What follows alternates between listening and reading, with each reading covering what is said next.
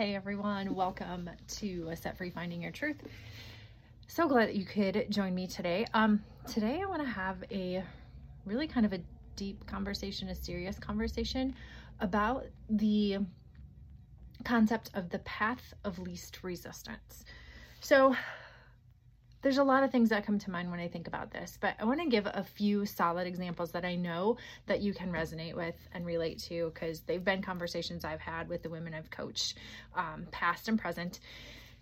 And really the path of least resistance, I think the easiest way to define that is to do what's easy, not necessarily what's right? So you think of being a parent, taking the path of least resistance is sometimes choosing your battles, right? And I get that. But I think another example of maybe the path of least resistance is when we say we want to lose weight. And I use this example because it is what 99.9% of women who come to me for mentorship and coaching, that's their goal.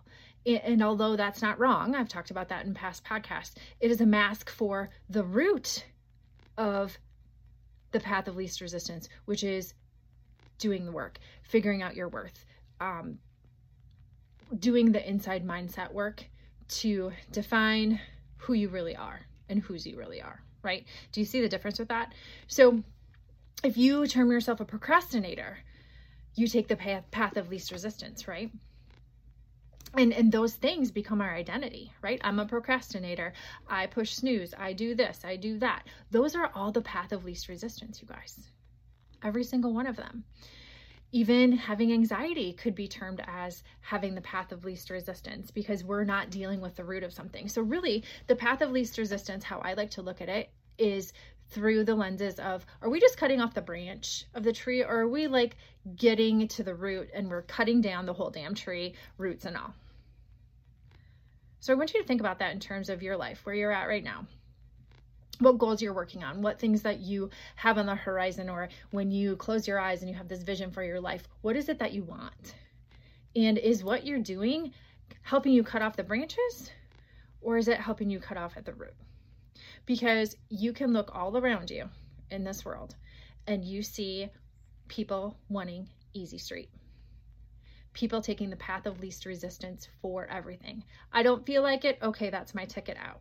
I don't want to. Okay, I just won't do it. Even though we know in our heart, it's not what's right. We're taking the path of least resistance. We're doing what is easy. And what are we teaching our kids? We're teaching our kids to do the same. So think about the impact that that has. Think about the downstream effect that that has for future generations. Is that what we want our world to look like?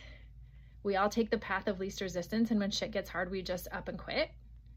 We exit stage left. We pretend like it's not there. We don't face our problems, face our fears, face our insecurities and our worries. And we just like pull the wool over our eyes and pretend that I'm fine, everything's fine. Because that's exactly what we're doing. And it's not helping us. And more so, it's not helping us. It's not helping us live our best life, and it's not helping us set the stage for future generations. So I really invite you to think about, where in your life are you choosing the path of least resistance? Because the thing of it is, like, the path of least resistance is not always bad. There are some things, when I said choose your battles a few minutes ago, like, there are things that we can take the path of least resistance and it's okay, but only temporarily, right? Like, one example that comes to mind is, say you have a relationship conflict with someone and they are not at the level of mindset where you can have a conversation with them, an adult conversation with them that's going to be productive and fruitful. It's just going to turn into this finger pointing, he said, she said, and it's going to get ugly. The path of least resistance in that example is to maybe stay quiet, keep your peace, keep the peace for that person's sake, journal that shit out yourself. And the path of least resistance is not a confrontation, because you already know that person's not at the same mindset level or has the same perception as you, so you can't have that conversation. And you guys, that's the reality of it. I think that is just how the world works. There are people that are just not ready to have those conversations. They are just like a valve and it is shut off. It is not open to interpretation. And I can say that because I used to be that person and I know. So sometimes taking the path of least resistance is okay in those examples, but that is a short-term fix, right? It's like saying, okay, I'm going to leave the dishes in the sink tonight. I'm going to do the dishes tomorrow, right? Like I'm going to put it off, right? I'm going to shelf it for right now. I'm still going to deal with it. It's just now is not the right time, right? Like timing is everything.